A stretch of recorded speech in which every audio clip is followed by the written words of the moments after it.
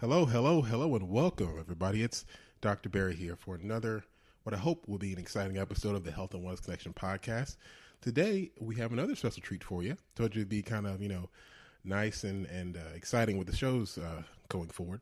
So we have another special guest. He's a friend of the show. He's been on here before. Dr. Carlos Mata. He's going to give us some of these top plastic surgery trends and give us his insight on those, for 2019. And we're going to kind of, really pick his brain. So again, top plastic surgery trends for 2019 with Dr. Carlos Mata just ahead. Now stay tuned for a few ads with some special sponsors. All right, everybody, welcome back. It's Dr. Barry here again. So yes, this show is going to be pretty, hopefully informative show for you. If you have any questions regarding plastic surgery or you have some thoughts regarding surgery and you may want to, have a plastic surgeon weigh in, you're in luck. We have today one of, one of the more renowned internet surgeons, if you will, meaning surgeons who have a very popular, large following on Instagram. He's been someone I've known for a long time, for many years. He went to school with me, actually. And I can say that he's been someone who's been very dedicated to his craft. He's since gone on to do a lot of great things. He's been featured on multiple television shows. He's a local star in his area, which I think is in Arizona. And again, he's just an excellent surgeon. A lot of good work. A lot of his patients love his work. And overall, he's really done a good job as far as educating people regarding surgery and what to look out for, as well as what to be careful for when you're looking for surgery.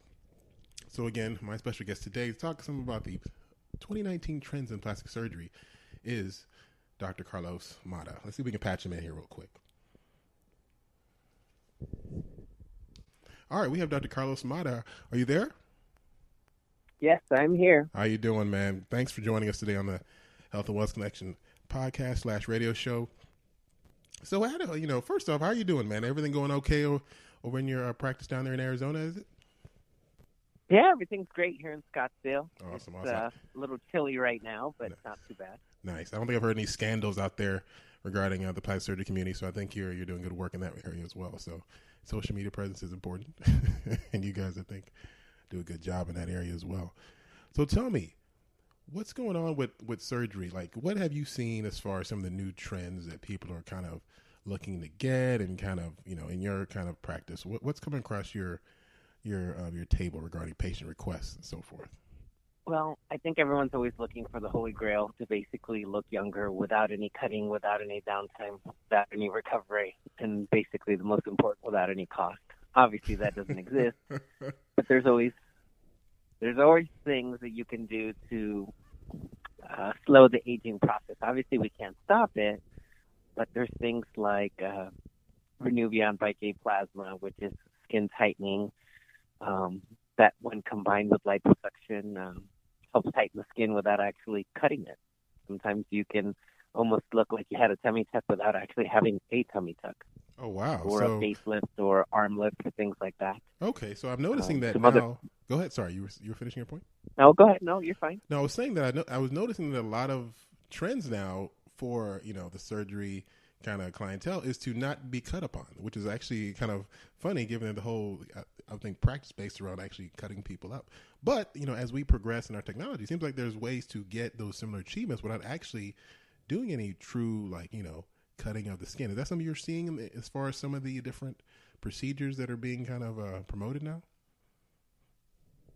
I mean, there are, but at the end of the day, the gold standard is still to do surgery and basically to cut the extra skin off. So it's all about expectation. Obviously, we have the non-surgical routes of getting rid of fat or things like that. But ultimately, depending on the result that somebody's willing to take, sometimes surgery is absolutely the best way to go. Let me ask you one question. Now, one article I did come across regarding one procedure in particular, which has been pretty popular for a long time, and that's breast augmentation. Now, I've seen that there's now a trend to do a more what we call a hybrid technique where they actually are doing fat transfers with a potential implant or not even use an implant at all. Like, it's more so promoting using native fat tissue to help kind of the volume and the different, structural changes. I mean, have you seen patients kind of requesting that, or are you seeing yourself doing less like implants regarding, breast augmentations, or like what are you seeing in your practice? Well, the statistics for 2018/2019 haven't come out from the American Society of Aesthetic Plastic Surgeons yet. But as of last year, the statistics showed that lipo's number one, breast augmentation is still number two. But when you're referencing fat transfer to the breast, it's been a popular procedure for the last 10 plus years, but the year's always attached to everything. Usually, if you want fat transfer to the breast, it typically tends to cost more than a regular breast augmentation because you're getting two procedures for the price of one. You have to have liposuction in order to harvest the fat, and then you have the procedure of actually placing the fat. So typically, it tends to cost a little bit more than a regular breast augmentation, and there are limitations, such as you can only go about 1 cup size bigger to be safe. You can do it multiple times, but you only want to go up about 1 cup size, because then after that, the whole mentality of if you plant all the seeds in one location in soil, they all won't grow. So it's the same premise with fat. You have to distribute the fat evenly, but you can't distribute that fat into breast tissue. You distribute it around breast tissue. So that's the difference. Interesting. I didn't realize that. So I guess it kind of reminds me of though how if you want to be natural, you got to spend more money. It's kind of disturbing that that kind of don't get away from that fact. But unfortunately, well, it does. Just like if you want to be healthy, organic food costs more than regular food. Exactly. It's just the nature of society, so to speak. I guess we're being conditioned to be more artificial. It's unfortunate, but no, it makes perfect sense of why it would cost more. But I could definitely appreciate people not wanting foreign objects in their bodies, and I can see why that would be a popular option. But let's talk about another procedure that's actually it was actually pretty. I was shocked when I saw that it was such a popular procedure, and that is the labiaplasty. Now, I would try to fight my way through this explanation, but we have an expert on the phone and on the show today, so let's let him explain. So the labiaplasty. Now, just so I can set this up, I'm hearing that since 2016, they've increased by 23% as far as the popularity of the procedure. Now, tell us exactly what a labiaplasty is and why do people seek them? Well, the why is I would say it has to do more with society more than anything, because there is a spectrum of what is considered normal anatomy down there, so to speak. So you're talking labia minora, labia majora, clitoral hood, could you tell us before you go into detail, can you tell us what the labiaplasty is first, like what exactly the procedure is and what it's for?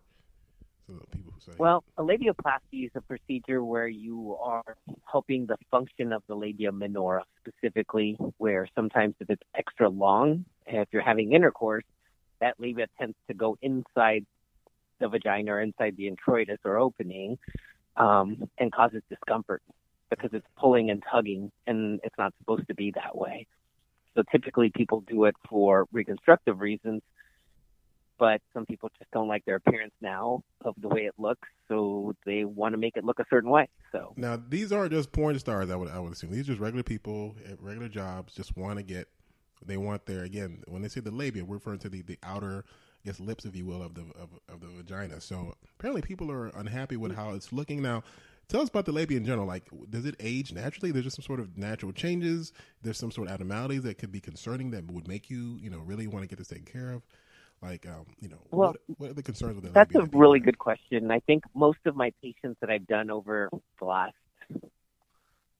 10 plus years of practicing plastic surgery have been actually younger individuals that somewhat are born with one side bigger than the other. So if they're wearing tight pants or going to the gym or whatnot, yoga pants, for example, they don't want to see a bulge down there when they're a female. They don't want to see a bulge. See, I thought according to Instagram, people want to see the bulge now. Is that something am I off or what's going on here? Well, it depends, because if the bulge is not, and again, maybe bulge isn't the best word, but you don't want to see a mass that looks like a male when you're a female.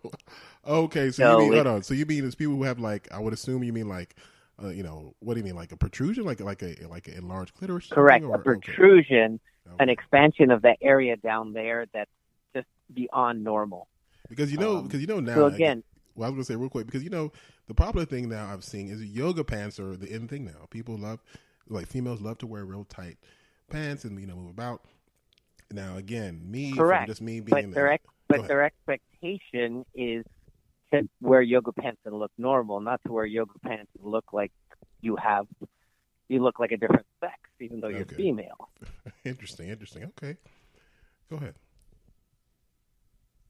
So going back to that whole labioplasty discussion, I actually did one, so to speak, live about 2 days ago for Valentine's Day. I recall that. I saw one that. Of my patients, and by the way, guys, follow Dr. What's your Instagram real quick? Because this is actually very important. What's your Instagram? Because he has one that, go ahead. At Dr. Scottsdale. Okay, at Dr. Scottsdale.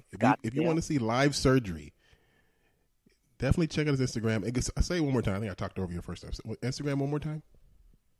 At DrScottsdale at Dr. Scottsdale for Instagram. And obviously Instagram doesn't allow you to show nudity to that degree. So I have a Snapchat account at Dr.Scottsdale where you could have seen the entire procedure in its full uncensored rendition, so to speak. But in Instagram, I was only able to discuss and obviously filter and censor it, so you actually wouldn't be able to see it. You can also go to my YouTube at Dr. Scottsdale and actually see more live surgical procedures, so to speak. They're no longer live because they're on YouTube, but you can actually see them there rebroadcasted, so to speak. Yeah, it's very fascinating stuff. If you like surgery, maybe even a young medical student, or you just like, just to see what's going on, he really does a good job kind of really showing you everything about the surgery. So definitely check that out. If you have any questions regarding all the procedures we talked about, Mata's done them all pretty much. So his Instagram is a great tool to follow, especially for information. Now I'm getting message. We're getting right on the end of right at the break here. So we're going to come back at the break after the commercials. We're going to talk more to Dr. Mata regarding some of these procedures, as well as some new trends that are really kind of getting more notoriety. He's going to give us more information on those. So stay tuned. A lot more information, Dr. Mata. Peace. Hello, and welcome back to the Health and Wellness Connection podcast. It's your host, Dr. Barry here.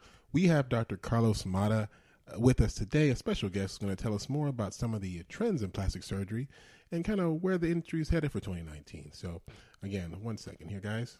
All right, Dr. Mata, you there? Yes, I'm still here. Awesome. Thanks for joining us again for the,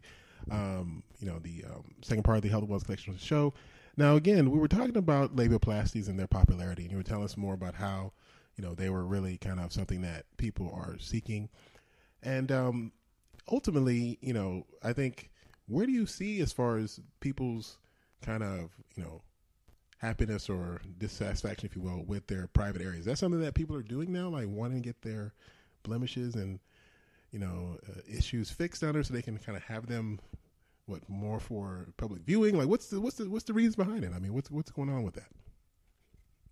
Well, I think the way society is moving with the whole being able to video chat and to do things via social media like or sexting. Tinder or that's correct. Or things like that have allowed people to be a little bit more open about sexuality, I'm assuming, and those things have caused people to, I guess, sext and send images of their private parts, and now people have, I think, become more aware as opposed to the fashion where when it was just person to person. Exactly. So, I remember back in the day, like first, I'm old, so if you get to the point where you're seeing, private areas, it's like it's no going back at this point. Like it's like, like now you can see private. Now like, you can. The second day you can see. You get to window shop. You get to window shop those private areas before you actually have to see them in real life. That is so true. It's funny. I guess that's where plastic surgeons come in, so to speak. That is so true. I didn't even think about that, but yeah, that is absolutely probably the exact reason. Hilarious. Well, that is the world we live in. Just kind of, figuring out the best way to navigate it. And I guess people feel their privates must be in as beautiful as possible to make sure they get ahead. So, hey, more power to everybody, All right. So next topic that I thought was also pretty interesting, lips. It seemed like lips are a big deal. Now, there was a point where, I guess big lips were frowned upon, but now it seems like everyone's trying to enlarge their lips. And it seems like people are now looking for more permanent ways to keep their lips looking ideal, like tattooing colors on their lips and injecting various protein mixtures. Like, what are you seeing with lips and like the way people are really, requesting their lips to be sculpted, if you will? Well, I think it's funny though that I think people have kind of missed the boat on lips for that standpoint because obviously Kylie Jenner is the first one Yes, I to heard she made what really, a couple billion on her lip kit that was released or released when it yes. last I year. mean, she's It's a amazing, billionaire billionaire off actually. lips. It's really amazing. I was stunned when I Yep. heard that. But here's the crazy part: is that her lips went from nothing to a lot, and she's actually downsized her lips substantially over the last, I think, 6 months or Oh my so, god, and it's a people bait are and still switch. trying to get the look that she used to have maybe like 2 years ago. And I'm like, if people kept up with the news, they might realize that wow, she's downsized her lips substantially from what they used to be. Terrible, man. Bait and So switch. she's Got show the starting a lips, trend made a to make billion, them. took him out. That's crazy. Well, she's hustling out here. I can't be mad at her. Yeah, so she's downsized them, but I think, in terms of what people want, typically it's a hyaluronic acid, which is a temporary filler that you're able to put into the lips, either Juvederm or products like that, or Restylane that are able to augment the lips. And typically in a 15-minute procedure with minimal risk, minimal downtime, um, you're able to get the look that you want. And obviously, if you want them bigger, then it will typically cost a little bit more because it'll require a little bit more product. Now, let me ask you, what about the lip lift? Are you familiar with that procedure? Apparently, they're actually. I am. So tell us about that lip lift. It's like a whole new way to get bigger lips, apparently, and it's like without involving fillers. So tell us about that, from what I understand, anyway. Well, there's two kinds of lip lifts if you think about it. One is involves a scar under the nose where you're literally pulling the entire red part of the lip and the skin under your nose all the way up so that you pull that entire area up. And that's a hidden scar. The other way to do a lip lift is literally you make a scar along the lip called the white roll, and you cut skin and you pull it up higher. And so those are the two ways to do a formal surgical lip lift, so to speak, to enhance the appearance of the lip. Sometimes we use fat. Sometimes you can use a permanent silicone implant to place in the lip. But I've seen a couple more problems with those than not from that standpoint. But those are somewhat, I'd consider the silicone implant more of a permanent solution because the lip lift, no matter how much skin you remove, the tissue will still continue to sag. So it's nothing is technically permanent when it comes to cosmetic surgery. Yeah, interesting. So I guess compared to the dermal fillers and the traditional methods of filling your lips, would you say someone who's really, serious about keeping their lips full should consider these kind of techniques, or are they kind of overdoing it, if you will? Like, what will be your kind of opinion on those? Well, I think it varies depending on the patient and kind of their expectations and how much cost they're willing to incur to get the result that they're looking for. Sometimes we can use silicone injections, which I've never personally done. You can use things like Bellafill with like a 5-year filler. It just depends. I mean, most of these things I'm describing are a little bit of off-label FDA recommendations. All right, sorry about that. Go ahead. I had some feedback there. Well, like I said, yeah, it just depends, in terms of what the patient's kind of willing to do. Okay, interesting. Or what they want to see. Interesting. So one more, a couple more questions actually. Now, another thing I had seen that I thought was pretty cool as far as procedures that were kind of on the trend were a new type of nose job, apparently using ultrasound. So they're apparently able now to sculpt your nose with just simple ultrasound waves as opposed to the traditional method of actually cutting you open. What is your opinion on those? Are you like seeing those being requested more or being promoted more in the industry? It still requires you to open the nose. It's still a surgical procedure where you're lifting the skin, but you're using an ultrasound device to help sculpt the bone. But it's still a procedure. It's not like it's less invasive, so to speak. It might be a little bit less traumatic, but I've never used it, so I can't really quantify whether it's that much better or not. But again, in anytime you're talking about the aesthetic industry, you're trying to make sure you're on the cutting edge. And so you try things that will allow people to get the results that they're looking for with less downtime, less recovery, and all those things. So that's how the science of cosmetic medicine is advancing. So kudos to the person who's kind of pioneering that, but I still think it's part of the surgical procedure. I think when you can get to the point of using an ultrasound to sculpt the nose without actually any cutting or downtime, then it'll be a great win from that standpoint. Awesome. Well, great. Well, that's all the question I had, Dr. Mata. And I know you mentioned some things you had talked to me earlier about that you want to talk about, and that was, I think, was the BBL, or the Brazilian butt lift. Now, I know you're, again, someone who's a very skilled surgeon. I've seen you do a lot of these with your patients and whatnot. Tell us some of your thoughts on the procedure, as far as, things that you notice with the procedure, as far as patient request, or, what do patients who are looking at BBLs or looking to get a BBL, like, what should they look out for, and what should they kind of be aware of before kind of proceeding? Well, this is the cold, hard truth about BBL. It is actually one of the riskiest procedures you can do in plastic surgery when, and this is the important part, when it's performed by somebody who doesn't routinely do them. Oh, wow. And what I mean by that is that there's a certain way that the procedure should be done. It should be done safely, or a safer type of BBL. And what I mean by that is that you need to use large cannulas when injecting the fat. You need to make sure that the fat is going above the muscle, not below the muscle.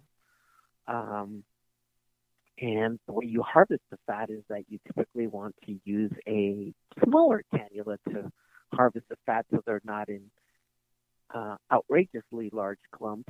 And typically the science right now shows that if you use vibration, that helps to make sure that these large cannulas aren't going into large vessels, especially near the butt, which can kill people. And people have died from having Brazilian butt lifts. So it's super important to make sure that you go to somebody who actually does these and understands the concepts of performing a safer type of BBL, or Brazilian butt lift. Absolutely. I mean, it's funny, the butt lifts that have been it's probably one of the most, I would say, illegally done procedures that I've seen, as far as people doing them in their backyards and their garages and so forth. Now, that thing has kind of declined. But you've personally seen them being done?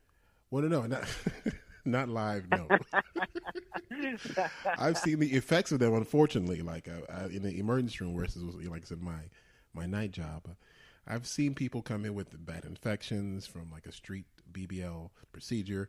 And, it wasn't really pretty. So, but I've seen a lot less of those. That's been now, I think the word has gotten out, hey, don't let people do this to you in their hotel room. It's not safe, So I think, that has definitely declined. But, sometimes when people, look at the economics, they have, an event they want to go to and outshine others this weekend, and the surgeon wants, $6,000 or whatever, it becomes, okay, let's see what this, person is talking about. So it's kind of, unfortunate people put their lives at risk to do some sort of a stunt or whatever. But I think ultimately, though, the BBL surgically done is fairly safe, even though it is, as you're saying, it's very dangerous compared to other procedures. But I think with a trained professional, chances of really having complications are a lot lower. So now, is the BBL effects permanent, or like how long do they last, if you will, if you're doing procedures like with, I guess, natural fat and so forth? In my opinion, at least with my patients, whatever results they have at 3 months typically is theirs for the rest of their lives. Nice. If they gain weight, it's going to grow. If they lose weight, it's going to shrink, because fat is a living tissue. Mm-hmm. It's like asking a tree to stop growing or to die. Unless you do something to cause one way or the other, it will adjust and mold to whatever circumstances. So, like I said, if somebody were to gain weight after a BBL, their butt would grow. And if they were to lose weight, their butt would shrink.